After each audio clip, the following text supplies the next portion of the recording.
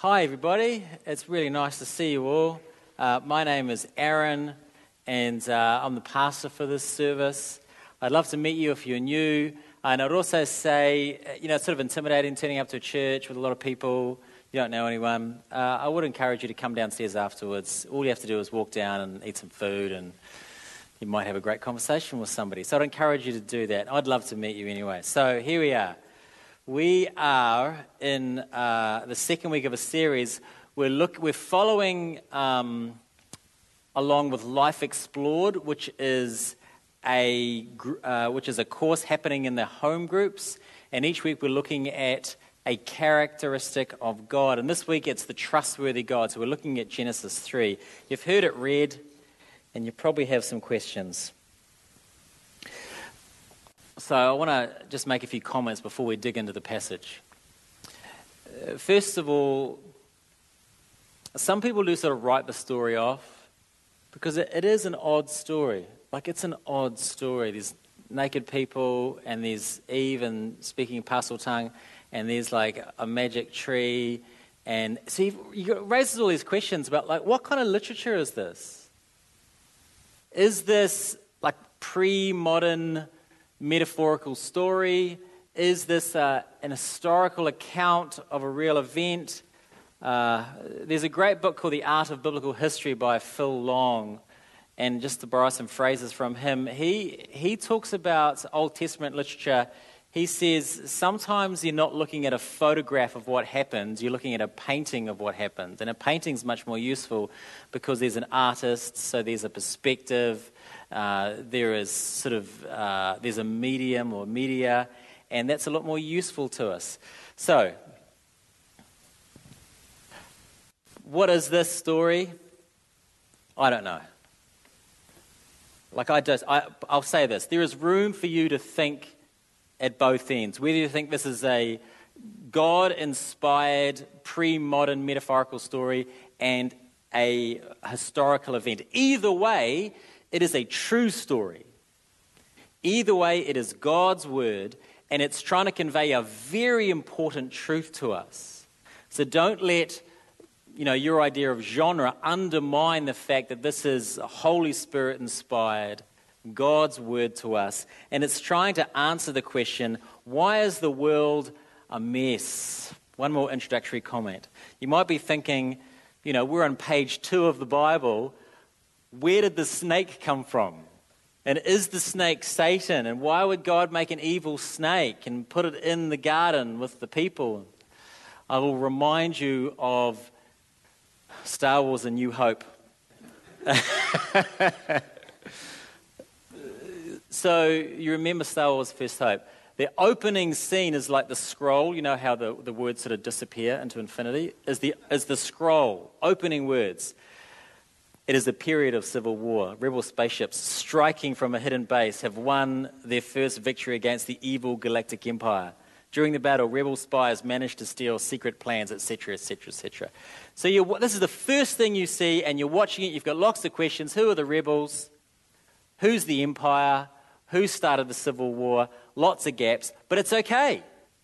You're basically just getting sort of sucked in and drawn into this ongoing story. And that's what's happening here in Genesis. We don't ever find out where the snake came from. Like, we don't know this stuff. We're just getting pulled into an ongoing story. So that's enough of a preamble. A quick bit of context before we get to the passage itself. In chapter 2, God has created these magnificent humans, put them in this amazing place, and he's given them each other. And he's given them a vocation. He said, care for my creation. That's what I want you to do with your life. Care for my creation. It's wonderful. In the Life Explored series, one of the speakers describes it as this: it's a paradise of yes and a single tree of no. So God has prohibited one thing, though. Don't eat of this particular tree. So now let's get into chapter 3. So they're in paradise, and the snake wriggles up to the woman and says these famous words, "Did God really say don't eat of any tree?" Did God really say that? It's so interesting, isn't it? The serpent wants to destroy humanity, wants to destroy this good thing that God has made. And there's two people there. And it's interesting to me that he doesn't sort of slither in and just like beat Eve, hit her with a stick. What does he do? How does he destroy God's good thing? How does he undermine it? How does he weaken God's... How does he do that? What's his strategy? His strategy is a suggestion. Just makes a suggestion. It's not a compelling argument. It's just a little idea.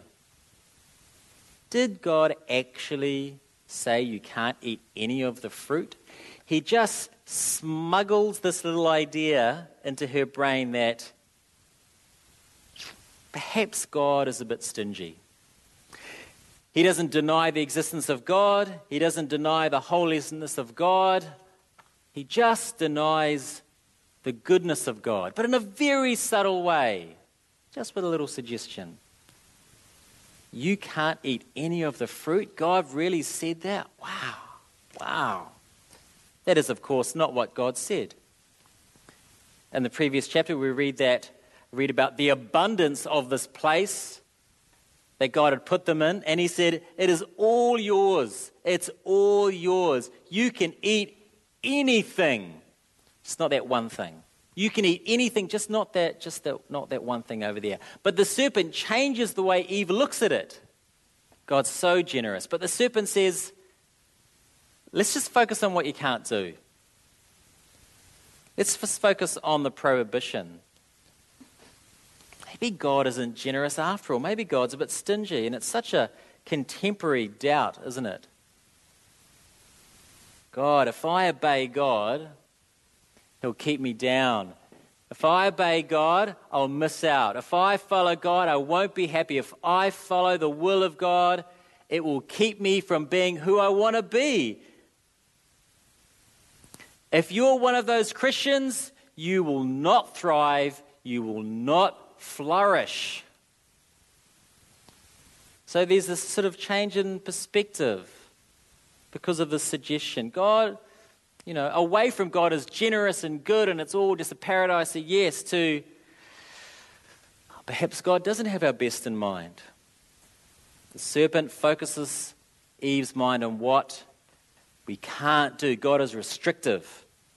God wants to restrict my full humanity. So how does Eve respond? Verse 2, and the woman said to the serpent, we may eat of the fruit of the trees in the garden, but God said, you shall not eat of the fruit of the tree that is in the midst of the garden, neither shall you touch it, lest you die. So she sort of defends God, right? It's a sort of defense. We can eat of the fruit of the trees. Actually, what God actually said in chapter 2 was, you may eat the fruit of every tree. Abundance. But the seeds of doubt are in Eve's mind now. She drops the word every. And then she says, God said, don't eat the fruit of that one tree. Don't even touch it. Here's the problem. God never said that. God never said you can't touch the tree.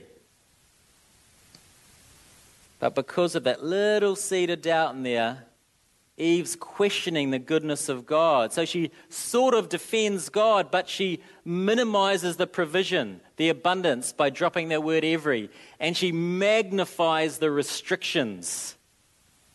You can't even touch the tree. Then the serpent comes back and says, go ahead, eat. Surely you'll not die. That's the serpent's next line. Just eat up. Surely you won't die. What does this all mean? Well, a couple of things we should note here. Isn't it interesting, and I won't spend any time on this, but I find it very interesting that the first doctrine denied in the Bible is the doctrine of judgment. The first great lie of the Bible is you can do anything you want and it will be okay. There are no consequences. I think that's interesting. Also, the serpent's response Listen to what the serpent says. For God knows that when you eat of it, your eyes will be opened and you'll be like God, knowing good and evil. This is very helpful to us. What is this? What is this forbidden fruit? What is this thing? It's the right to determine good and evil. That's what it is. It's the right to decide. The tree is the symbol for deciding what is right and what is not right. So you see, sin is not so much doing naughty things. Now, we can think of it as like, I did this naughty thing, I'm sinning. It's not so much that in the Bible. It's more, this is how one guy phrased it. He said, sin is not so much law breaking, it's law making. It's determining what the laws are. And why would we break God's law? Because we're not sure we can trust him. We're not sure he has his best interests at heart. Perhaps he's withholding something from us. Perhaps we'd have a better life without him. This is a really important concept, I think. I'll say it again. So sin is not so much, so it's not, you could say, well, sex outside of marriage is a sin because God decided and that's just it. God decided it. No, sin is living our lives as though God can't be trusted. It's living our lives as if he doesn't love us absolutely. Sin is not trusting God's vision for human flourishing. It's trusting the snake. It's trusting our own bias. It's trusting in our own social media informed opinions about what the good life is. So we can look at these boundaries in life and we can say, well, they're just restrictions and God is miserly and he's trying to rip us off. We can do that. That will lead to some bad decisions. So look again at the serpent's strategy here. It's very clever. For God knows that when you eat of it, your eyes will be opened and you'll be like God, knowing good and evil. God knows that. He knows that. So God is not this God that wants you to flourish. God is now a rival. So we can look at these boundaries in life and say, oh, God is a rival. He's ripping us off. These are restrictions. It's not good. Or we can say, I trust you, God. You know the best way to be a human in this world. So back to the story. So what does Eve do? Doubting the goodness of God, that little seed in there. What does she do with these ideas? Verse 6. So when the woman saw that the tree was good for food, and that it was a delight to the eyes, and that the tree was desired to make one wise, and she took of its fruit and ate, and she gave some to her husband who was with her, and he ate. Looks good, feels good, eat the fruit. Her mental doubts about the goodness of God spill out and overflow into action. She's no longer happy to trust in God's care. She takes control. She eats the fruit, and it's awful. And there's a lot I could say about this and her, but I want to draw your attention to something else. I want to draw your attention to Adam. Where is Adam in this whole story? What's he doing? And let me tell you something, he's here the whole time. We know it from verse 6, but he's there at the beginning as well, and we know that because this was written in Hebrew originally, that there's, early in verse 4, the serpent says you, it's a plural you, it's yos. The serpent is talking to two people. Adam is there the whole time, and what is he doing? He's doing nothing. I find it fascinating thinking about these primal sins, and I've been thinking about them this week, these first sins. If Eve's sin was doubting the goodness of God and grasping onto joy on her own terms, looks good, feels good, I'm going to do it. If that was Eve's first sin, what was Adam's? It was passivity.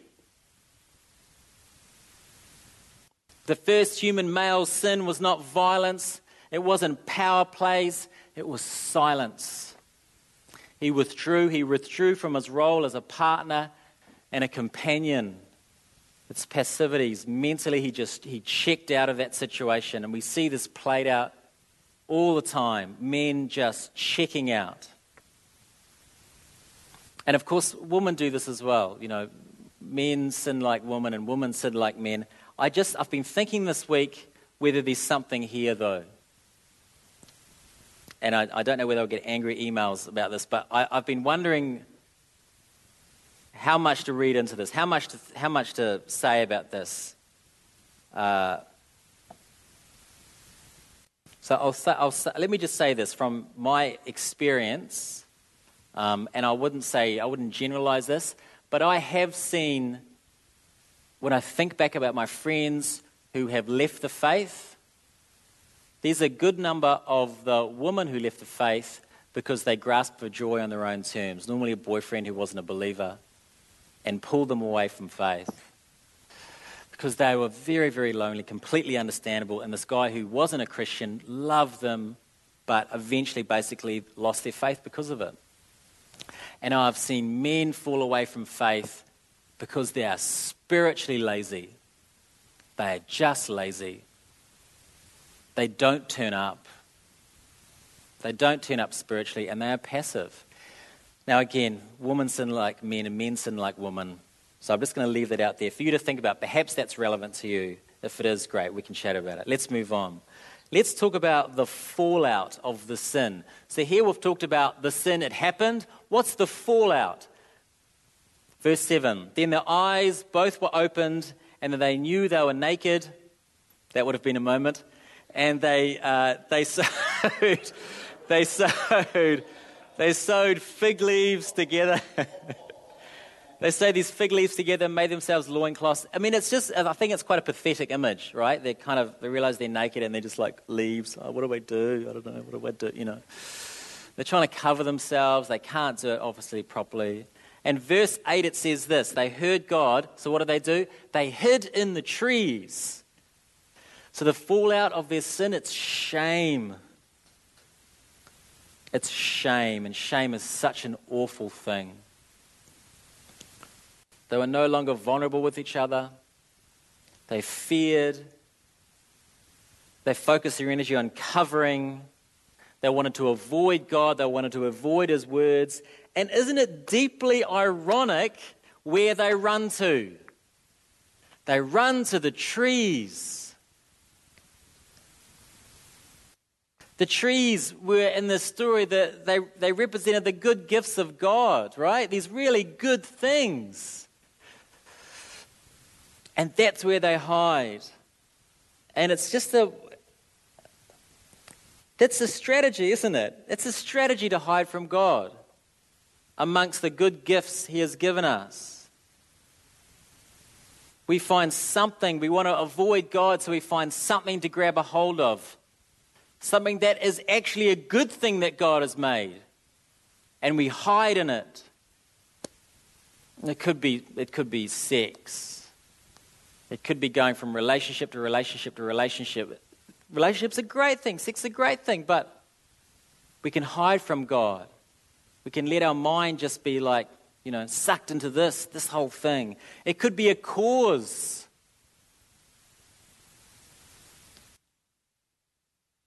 Could be anything, any number of the good gifts that God has given us. Lots of ways to avoid God, often in the good things He's given us. It's just terribly ironic, isn't it? So shame. But shame is not the only fallout here. Blame. Shame and blame. Do you notice they rhyme? Took me 7 hours to come up with that. That's what you pay me for. Good stuff like that. It's weird you're not writing this down, Bree. This is really absolute gold. I mean, the blame stuff is it's just so pathetic, isn't it? Like God says to the woman, "What have you done? This is terrible. What have you done?" The serpent deceived me. Serpent. Not me. Serpent deceived me. Not my fault. God says to the man, and this is gold, God says to the man, why have you done this? What's going on? The woman whom you gave me, she gave me the fruit. It's such a modern defense of ourselves. Because in our current cultural moment and climate, society says you're good and you're innocent and you're perfect, and evil is something out there. It's out there. It's religion. It's a lack of education. It's something. It's not us. It's something else. It's not my fault, though. So the fallout is shame, and it's blame. It's a reticence to take responsibility, to own up to darkness in our hearts. Now, goodness, this is all very serious, isn't it? Is there any hope in this passage? Is there anything good going on here? And there is. It's lovely. Back in verse 8. And they heard the sound of the Lord God walking in the garden in the cool of the day, and the man and his wife hid themselves from the presence of the Lord God among the trees of the garden. But the Lord God called to them and said, "Where are you?" So what do we learn? We learn when we hide, God seeks. Okay, I'll say it again. When we hide, God seeks. He comes after us. And this is the whole story of the Bible. You want a basic summary of the whole Bible? Hiding, God seeking us. He's determined to reverse the horror of the garden, of the tree sin. I'll finish here with this. Adam and Eve in the garden, and God said, "Obey me about the tree and you'll live." And they don't. They don't do it. A long time later, Jesus is in a garden, Gethsemane, and God says, "Obey me about the tree and you will die. Obey me about the tree and you will be crushed." And he did obey. And that death meant life for us. Folks, the sermon this week is called The Trustworthy God. Given what we've learnt about ourselves, given what we know about our God, the God who seeks us when we hide, this is a God we can trust. This is a God we can trust. Amen.